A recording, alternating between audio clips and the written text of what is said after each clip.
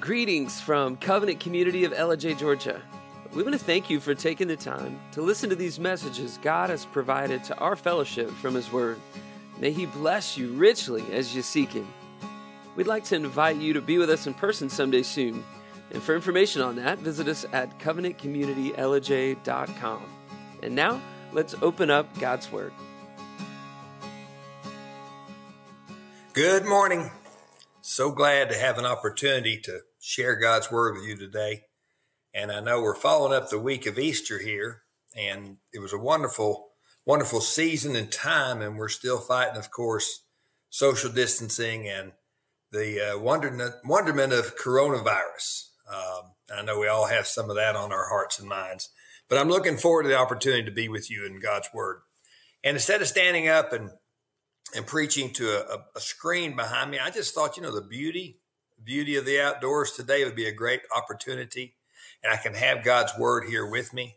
And I'd like for you, if you would, to turn to 1 Timothy. 1 Timothy is where we're going to look at today. I thank Steve and Eric for giving me an opportunity today to speak and to share with you guys. After leading for a few years in a small church of some wonderful people, kind of missed the opportunity to teach and to preach. But my name is Sam Snider, and I sometimes play a guitar up with the praise group a little bit. My wife, Carla, and we attend Covenant Community and enjoy being with all of you. And today we just want to encourage you. And so today I don't want to mince any words because I know the music has been good and the worship has been good, and the things that we're doing each week virtually has been very helpful. But let's open in prayer, and then we're going to dive into some ideas from 1 Timothy that I think the Lord may share with us. Father, thank you for the opportunity to open your word. And thank you, Lord, for the opportunity to share this with my fellow believers and to share, Father, how you work through Paul to instruct Timothy and to gain from that for us. We thank you, Lord, for this time. May your Spirit lead and guide and direct, and may you speak, Father, to our hearts in Christ's name. Amen. I have three things that I think will help us out today. Three ideas, three main concepts for this. And we're looking at how Paul talked to Timothy and how he instructed him. Because Timothy was a young preacher. He was a young man, and he had the role of overseeing a church there in Ephesus, of helping to teach and to preach and to guide elders and deacons and deal with so many people. So I've got three main things I want to tackle today, and I hope that they will help you. And with your Bible in front of you, I think it'll be even better. The first thing is this. What does Paul see from his years of experience that he wants to pass on to Timothy? The second thing we'll talk about is what will keep Timothy from being unproductive in his ministry. And then, of course, we'd like to apply that. Our third thing would be, how can these same principles help us in our walk with the Lord? So let's tackle the first one. If you would, look at 1 Timothy 1, 3 through 5. We finish up today. I'd love for you to take time just to read 1 Timothy. As all these letters are, they're meant to be read just through. And I like you, will take time, and I'll read a chapter or two chapters. But when I sit down many times and take some of the books and letters of Paul and just read through them, it has the most impact on my life, allowing the Holy Spirit to guide and direct. So let's look at these first few verses, 3 through 5 of chapter 1 of 1 Timothy. As I urged you upon my departure from Macedonia, remain on at Ephesus, so that you may instruct certain men not to teach strange doctrines, nor to pay attention to myths and endless genealogies which give rise to mere speculation, rather than furthering the administration of God, which is by faith. But the goal of our instruction is love, from a pure heart and a good conscience and a sincere faith. As I look at that, I see in this first chapter and on further into chapter 4 that in the end times, Paul is saying, and he believed he was in the end times, that Paul is saying there are some teachers, there are some people who are teaching some things that are strange and really what you might call unbiblical. They are getting lost in genealogies, in legalism, in all sorts of things. And I think we can find that as Paul is trying to share with Timothy from his experience, he's saying, Timothy, there are certain things we can't leave. We can't leave faith. We can't leave grace. We don't walk away from the fact that Jesus Christ died and rose again. We can't walk away from the biblical truths. There are certain things that we stand strong on. But there are times where you can start to go over to certain parts of the Bible and start arguing over things that we may not fully understand as if they were foundational truths. And so he's telling him, watch out for people like that. So what are people like that actually trying to do? And I'm going to be gentle with this, but I think you see it in so many ways. I think you'll relate to this, if you will. And if you're taking notes, so this is still on that first question about what's Paul trying to pass down. Well, he's trying to tell Timothy that there are people out there who just want to be seen. They just want to be recognized. They just want to be right. They just want to be in control. And I don't know if you've ever heard this before, but most arguments are based upon somebody just not getting what they want. And if control is what someone wants, well, obviously, if they're not getting to control somebody else, they struggle. Rather than offering the truth, they try to control with the truth. Now, it's funny and it's sad. The original being that wanted to be in control and to be recognized and to take all the recognition to himself would have been Satan, a fallen angel. As we know, and you've heard it many, many times, he was leading worship. He was a beautiful angel. And in a desire of pride, he wanted to be worshiped himself. He led a rebellion. I think the source of people trying to control others and the source of false teaching or teaching that gets off is the desire to be recognized, to have people look at you rather than to look at God. It's not an unnatural thing. It's just still part of our fallen nature. When all glory should always go to Jesus. All true teaching should point us to the Godhead. Everyone that we are around, everyone that we try to influence, it should not be to draw them to see us in God's place, but to see how God works through us so they can then see God. And that's what Paul is telling Timothy. Be careful for people who go off on those tangents and just try to use them to control others. Here's a second idea underneath that same first topic. What's Paul trying to pass down to Timothy? Well, here it is. There are people who want to be your mediator with God, where we actually have our own mediator.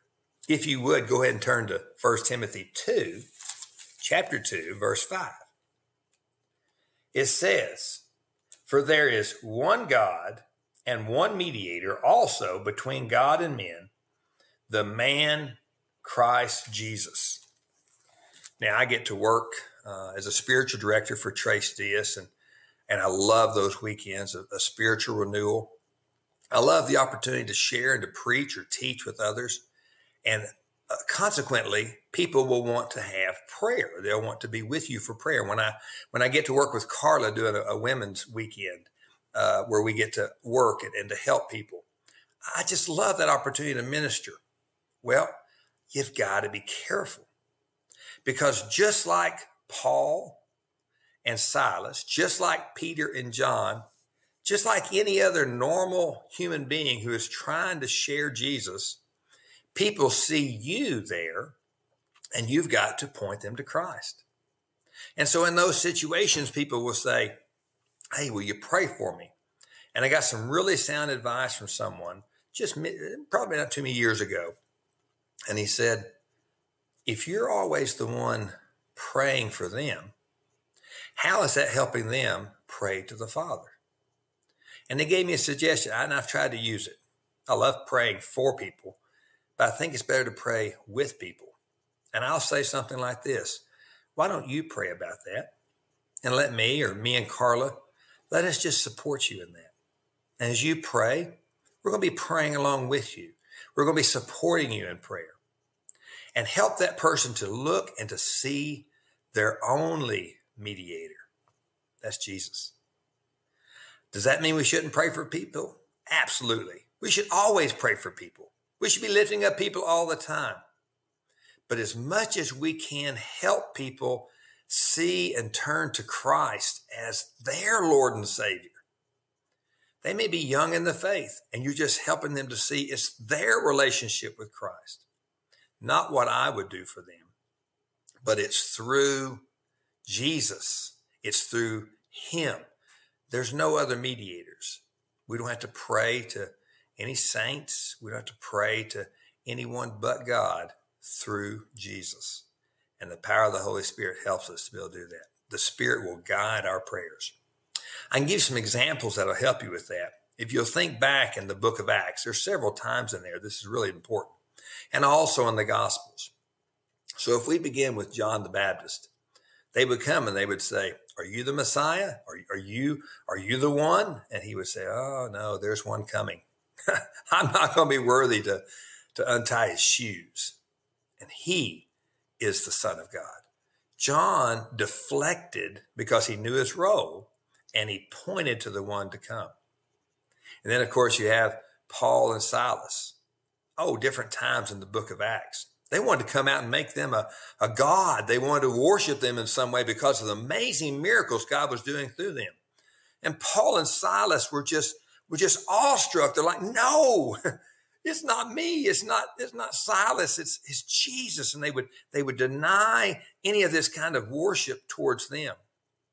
And of course, Peter and John at the healing of the lame man and other miracles in the New Testament.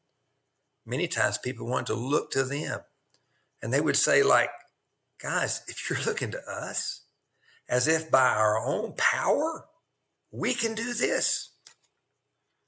Can't be done. Can't be done. It's through Jesus. It's through Jesus Christ. And that's a balance. It's a balance to keep, because you might say, thank you. I appreciate you saying something nice about what I said or what we did.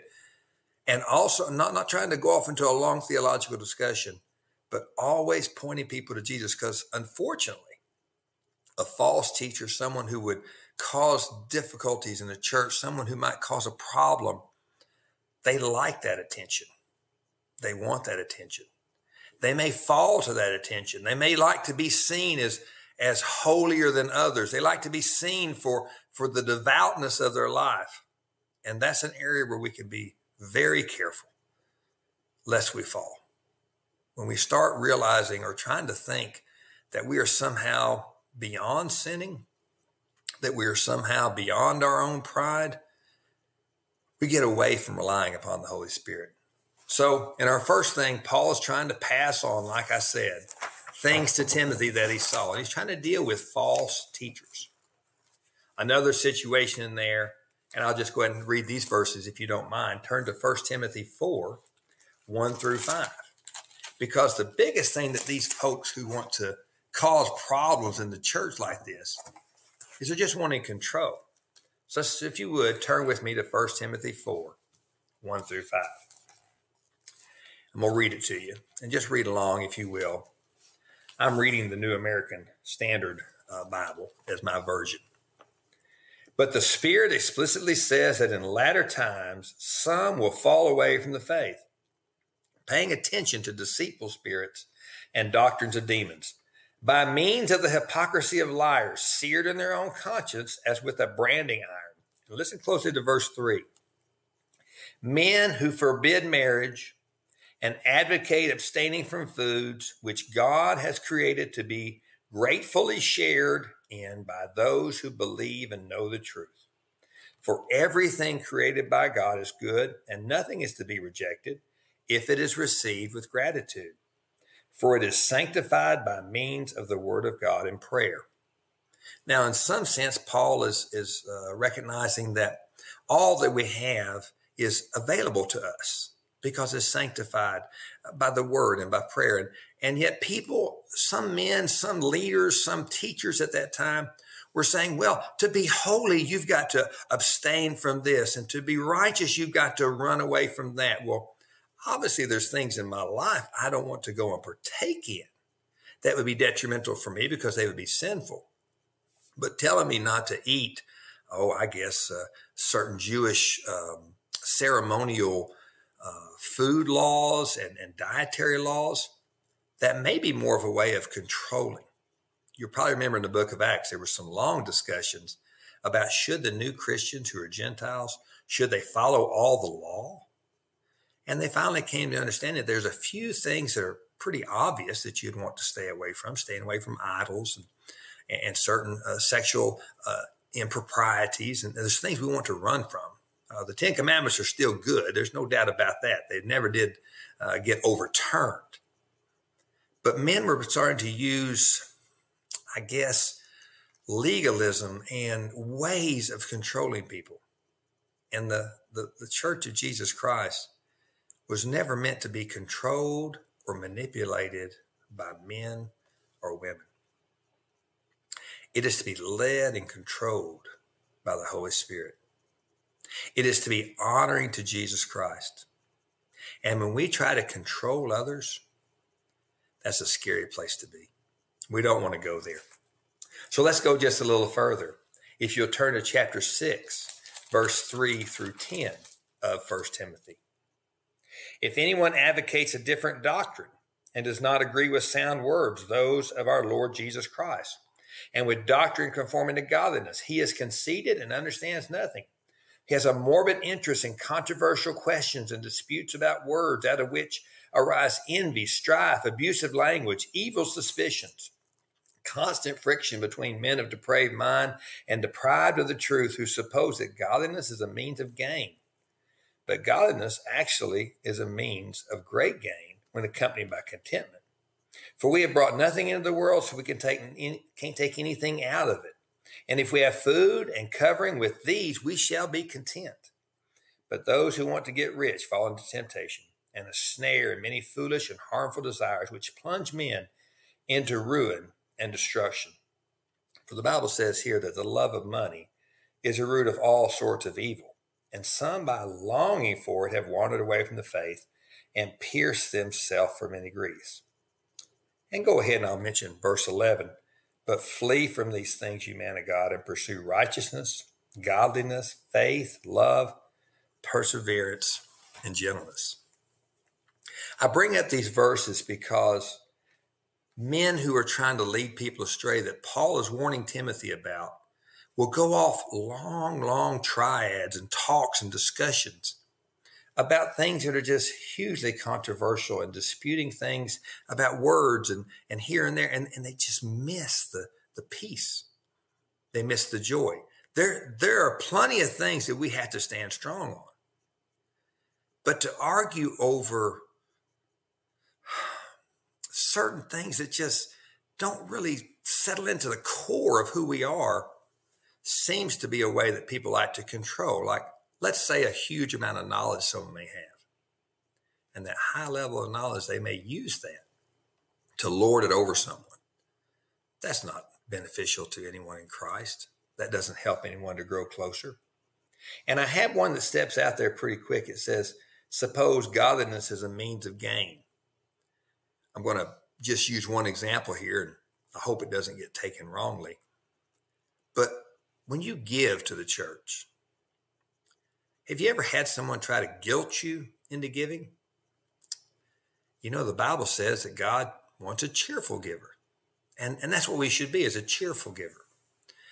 I think biblically, a tithe is definitely a biblical idea. And it's a great concept. And it's something we should do.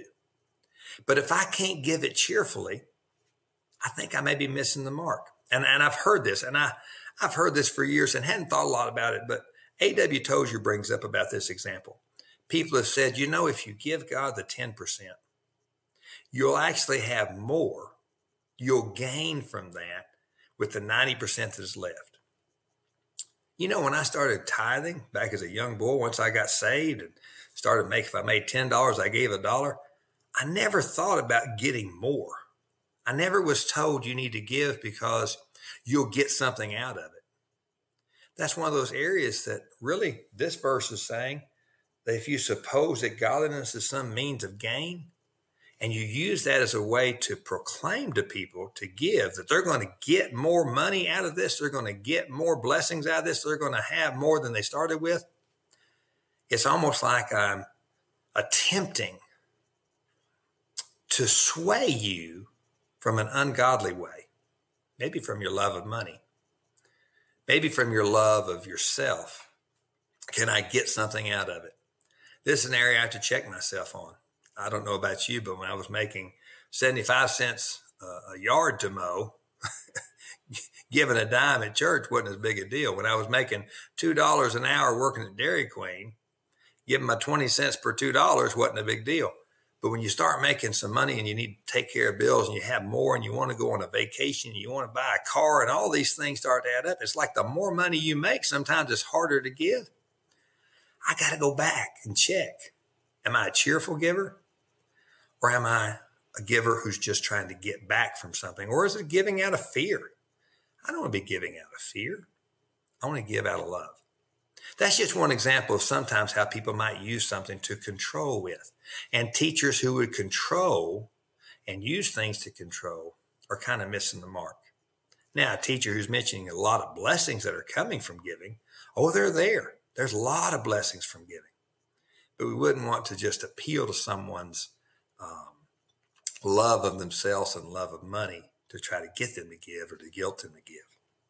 Well, let's move on. I think I may have belabored that point just a little bit, but A.W. Tozer does a good job with that particular example. So our question number 2 that I told you was going to get to was, what will keep Timothy from being unproductive in his ministry? Well, let's deal with that.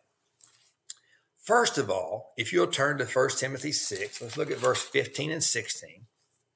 It says in the middle of that verse, chapter 6, verse 15, partway through that verse, it says, he who is the blessed and only sovereign, the King of kings and Lord of lords, who alone possesses immortality and dwells in unapproachable light, whom no man has seen or can see, to him be honor and eternal dominion. Amen.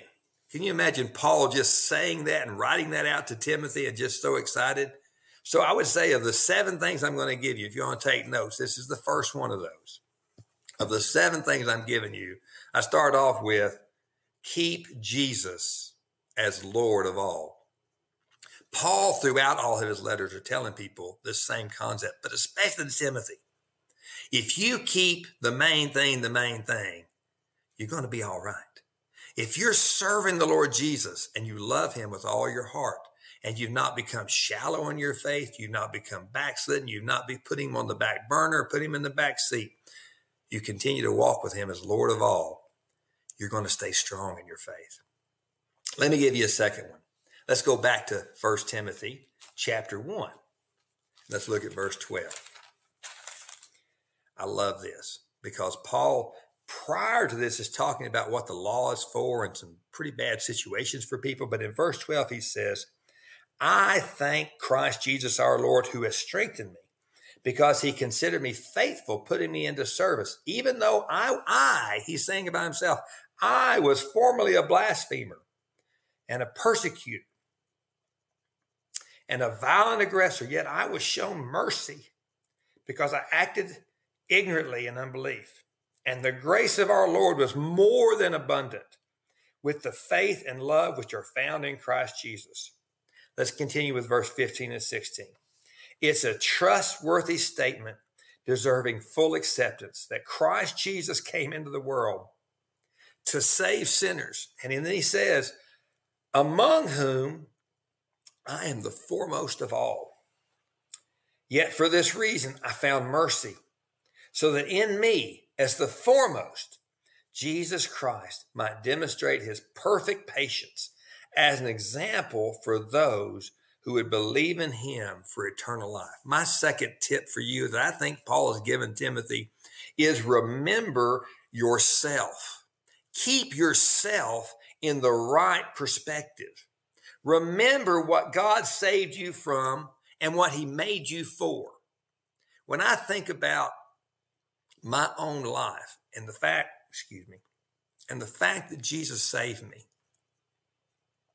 that he brought me from a dead state to an alive state, that he pulled me out of the muck and the mire, that sure does help me to have more grace and mercy for others.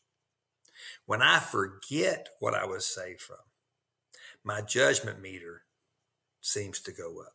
When I think somehow I had something to do with saving myself, I then start to become prideful and arrogant and think I can control others. That's not what I'm supposed to be doing. So first of all, we said, keep Jesus as Lord. And second of all, keep the right understanding and perspective of yourself. You may think you're a big deal, but for me, I'll go to Walmart. I'll go someplace I've coached and taught in the county that I live in for so long that people will see me and I'll say hello. They'll say, hey, coach. But I love it when I walk up and nobody even knows me at all and could care less. And they see my wife because she took care of their mother or their father when he was older, or they helped their little child to be able to walk when they were delayed. And they say, hey, Carla, so good to see you. Oh, and who is this? Oh, it's your husband? Great. Well, I bet he does something good. It just makes you realize you're not that big a deal.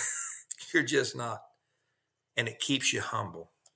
And that's what Paul is saying to Timothy. The third thing is this. If you'll look at chapter 2, verse 1 through 5, it says, first of all, I urge that entreaties and prayers, petitions and thanksgivings be made on behalf of all men, for kings and all who are in authority, so that we may lead a tranquil and quiet life in all godliness and dignity. This is good and acceptable in the sight of God our Savior, who desires all men to be saved and to come to the knowledge of the truth. For there is one God and one mediator also between God and men, the man Jesus Christ. And we read verse 5 earlier, of course. But in here, he's saying, pray, pray, pray. I took a job last year that makes me drive about an hour and 15 to an hour and 30 minutes each way. Prior to that, 2 years of that, I was driving to Hall County, which is just a little over an hour. And people wonder, how do you keep such a long drive? I've learned to pray. I've learned to pray and just talk to my Father. I listen to some podcasts, and I'll be honest, I put on a little bit of country music sometimes also. So I have a mix going on. But the most joyous times is when I take that time to pray for others, not just for me, to pray for others. And that's what he's saying here. I urge that entreaties and prayers, petitions and thanksgiving be made on behalf of all men. But then in chapter 2, verse 8, it says, if you'll read down a little further, it says, therefore I want the men in every place to pray, lifting up holy hands without wrath and dissension. So my fourth thing after my third was pray, pray, pray. My fourth thing is pray with others. Find peace-loving fellowship. Rejoice together with fellow believers. Run from arguments that just don't matter.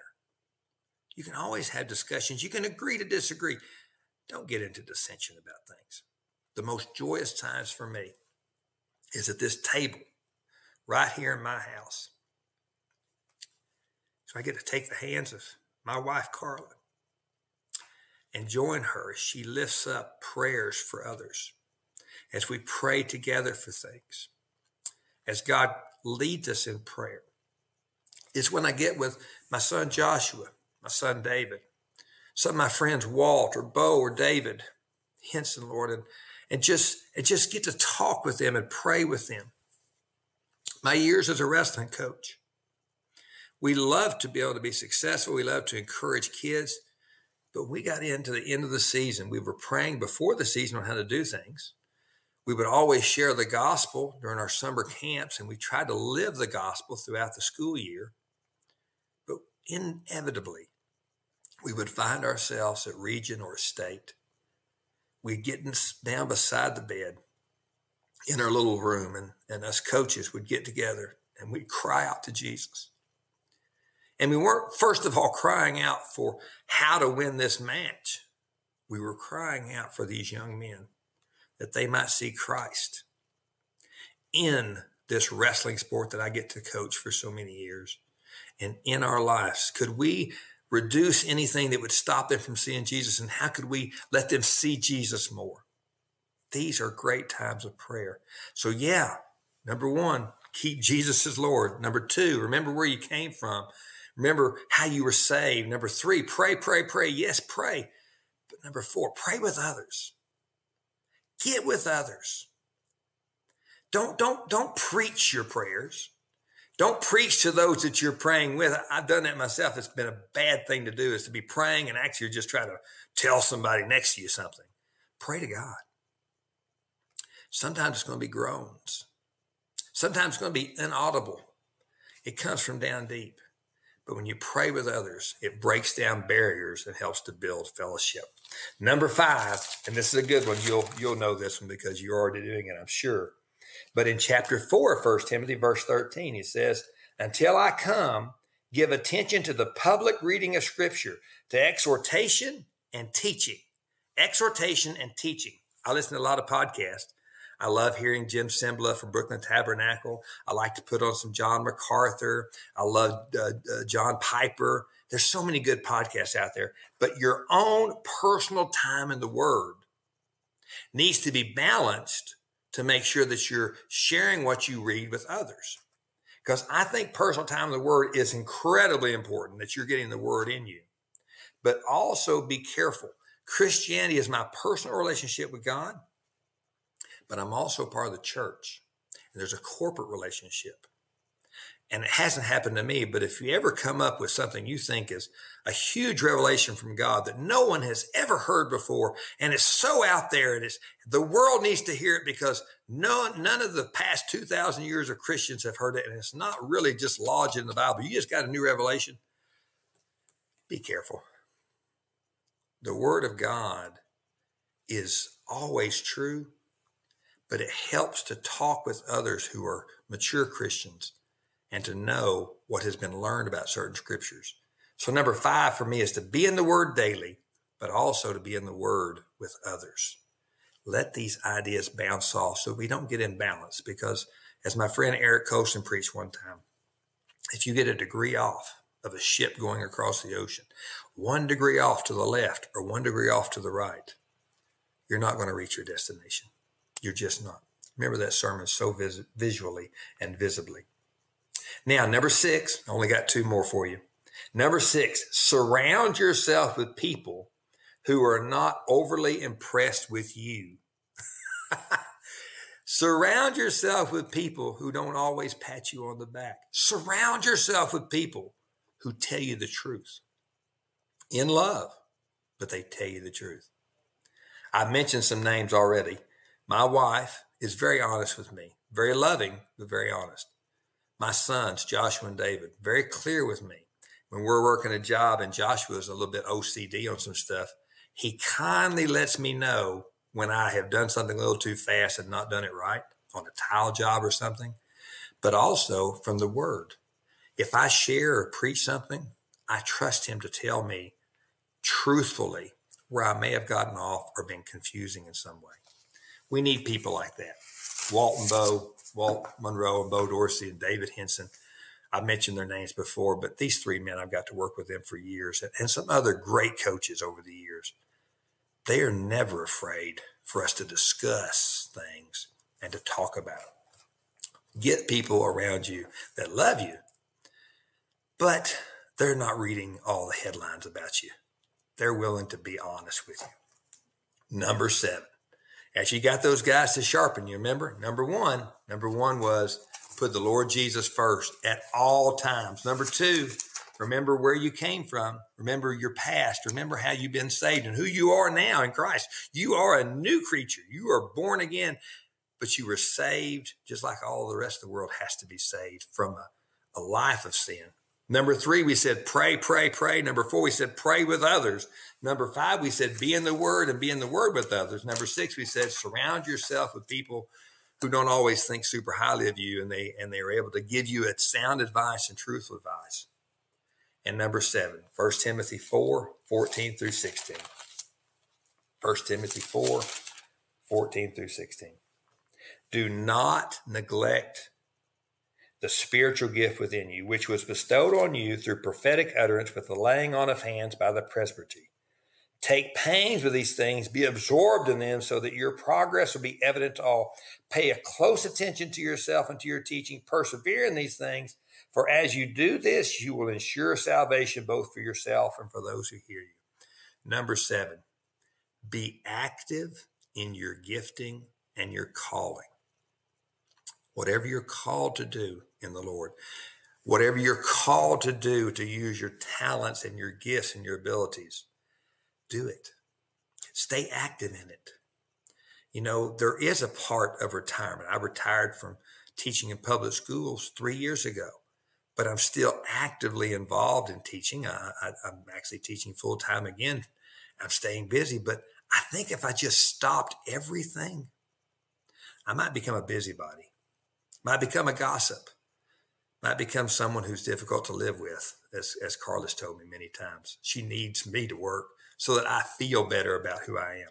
But being active in your calling and being active in your gifting, it keeps you alive with God. It keeps you alive with others. It is vital to stay active. And it shifts. It may change. There may be multiple career changes. There may be multiple things that you do. There may be more gifting added to you. You may go through seasons of your life where you do one thing or another.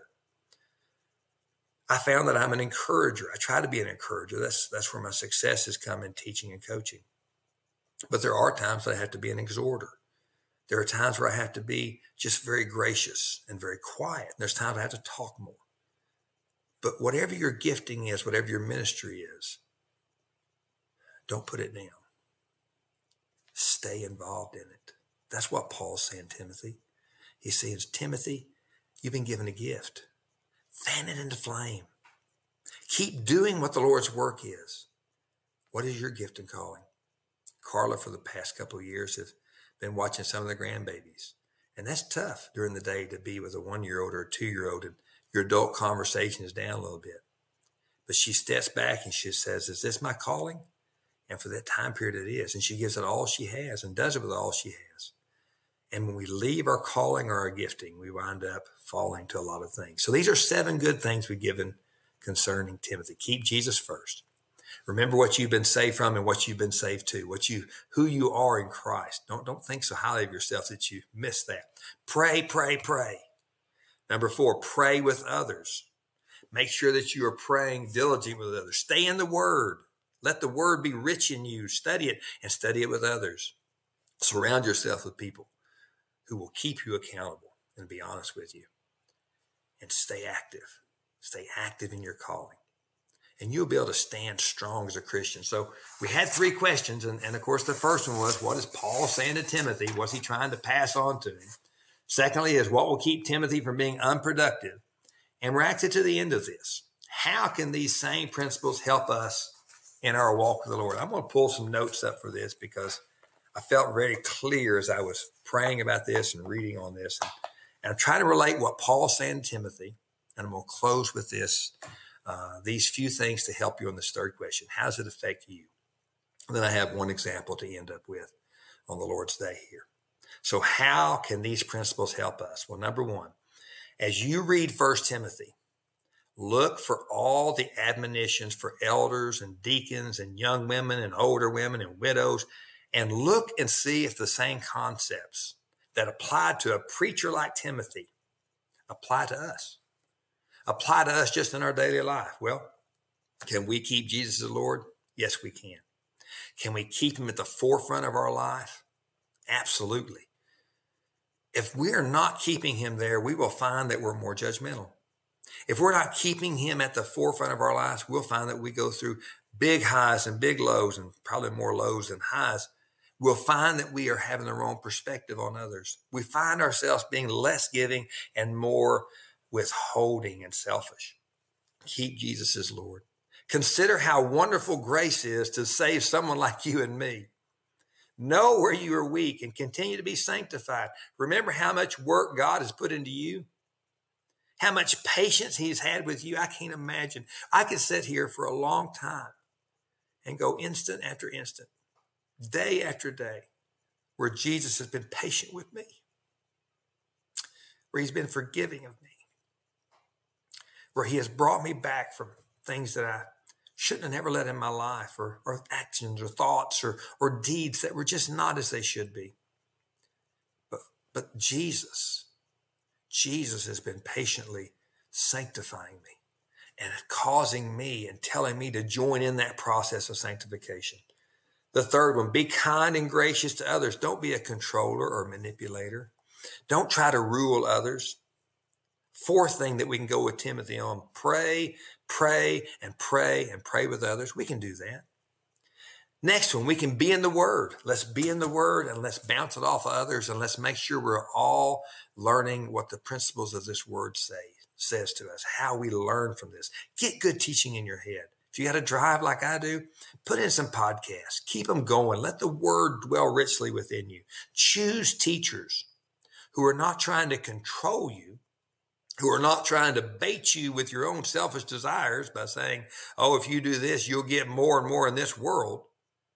Surround yourself with people who will teach the Word in a way that's good for you. Be in the Word. Choose your friends wisely. Submit to being in a fellowship. Sometimes church can get sticky. Hey, it always does. But things get sticky. People get sticky. Any kind of group has its pluses and minuses. But at least in the Church of Jesus Christ, we have God leading and guiding. And he says his church will always stand. And I'd rather be there working it out, sharpening with one another, listening to others, and letting myself be adjusted and changed to find out where I'm off or on, and helping others also in that area. And be active in your ministry. You may not be a preacher like Timothy. You may not have to oversee elders and deacons, but we have a ministry. We have a ministry. My mother-in-law, past few years, has ministered to her husband. My father-in-law passed away with dementia. She had a ministry. It's a powerful ministry. One of my sister-in-laws is raising 3 wonderful children. They're all very close in age and very young. She's got a ministry. I have uncles and aunts. I have sisters. I'm so blessed. But you can see in people's lives, we affect others. Be active in your ministry. Because we all need people to invest in us. But like a river, we need to keep it flowing on out. We don't want to hold it like the Dead Sea. We'll let it continue to flow. And we need to be investing in others. Be involved. Stay in the fight for the gospel. Do not be a lone ranger. The Lone Ranger winds up getting shot. Be one that works with others. Be a part of a group, and you'll be able to stand strong in your faith. They remind you of a couple of verses that we've read already, but I want to bring them back out again. 1 Timothy 1:15. 1 Timothy 1:15.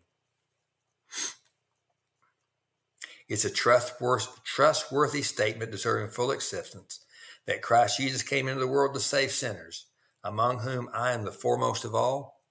And then 1 Timothy 2:3-5. This is a good and acceptable in the sight of God our Savior, who desires all men to be saved and come to the knowledge of the truth. For there's one mediator between God and man. That's Jesus Christ. As we think about our lives, we don't want to be led astray by false teachers. In this time of the world that we're in, we don't want to be controlled by someone in a way that's ungodly and unbiblical. We don't want to be a manipulator. We don't want to be manipulated. We want people to come to Christ as they see the light of Jesus in us. And if we're praying, if we're in the Word, if we're keeping Jesus as Lord, if we're living out this life, we will see that reflected. I feel led to share one example. And some of my friends have heard this example from me.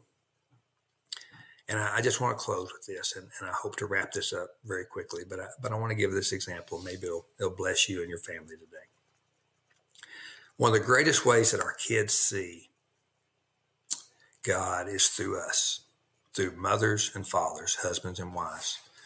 Kids will see reflected in them an example of God, the Father.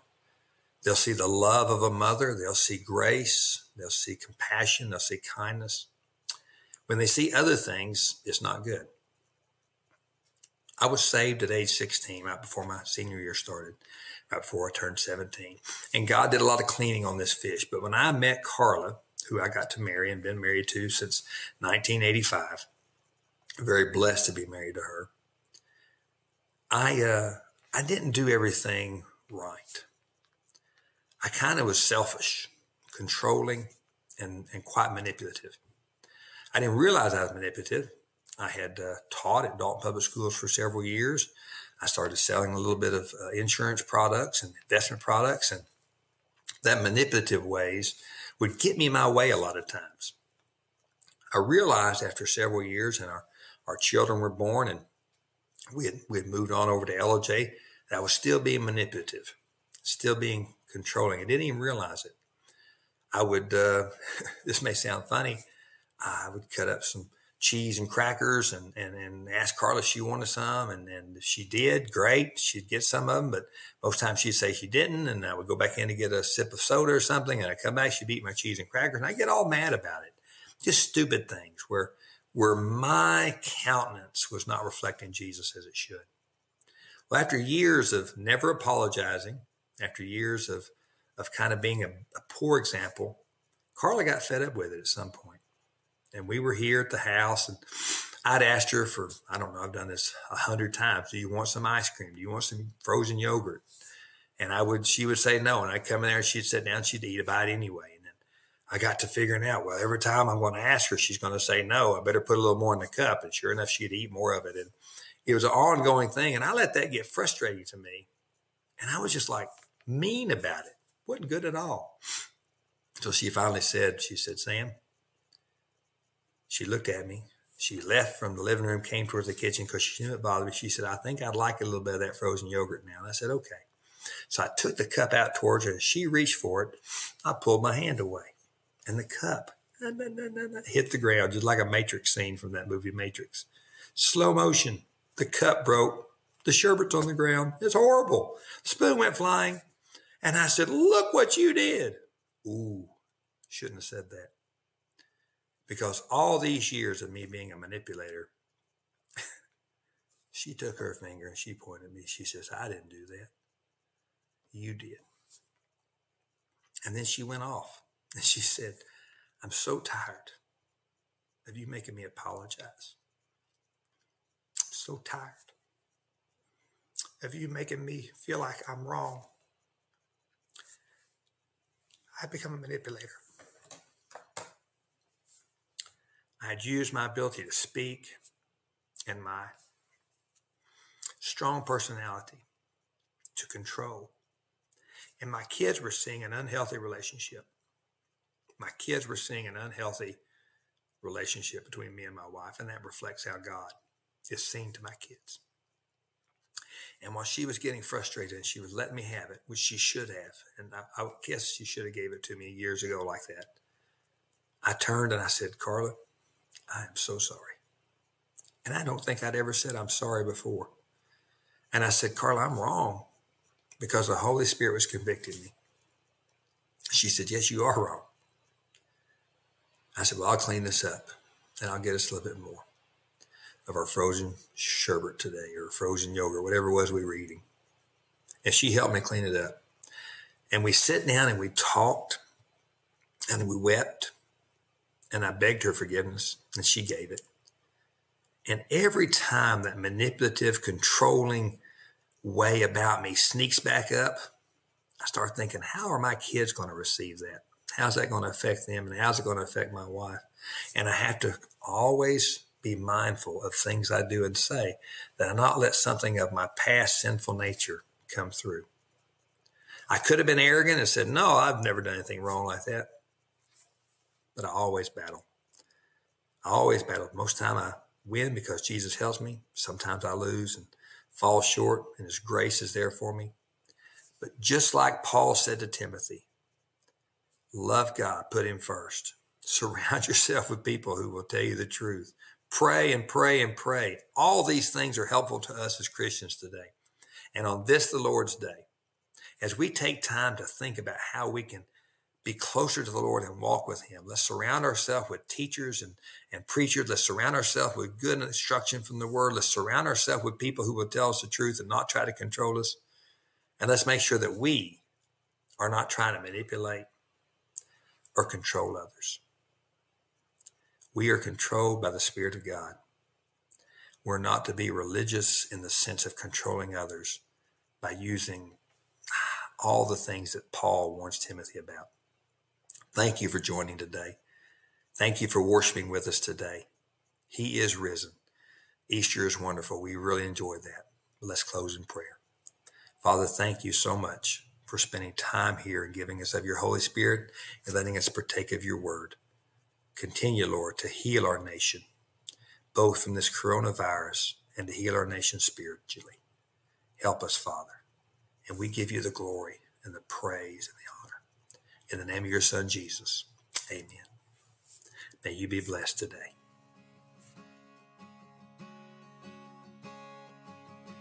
We want to thank you one more time for taking the time to listen to these messages that God's provided our fellowship.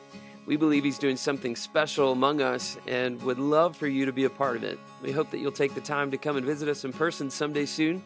And we invite you to visit our website, covenantcommunityellijay.com, if you have a prayer request or if there's a specific way we can minister to you and your family. Until then, God bless you.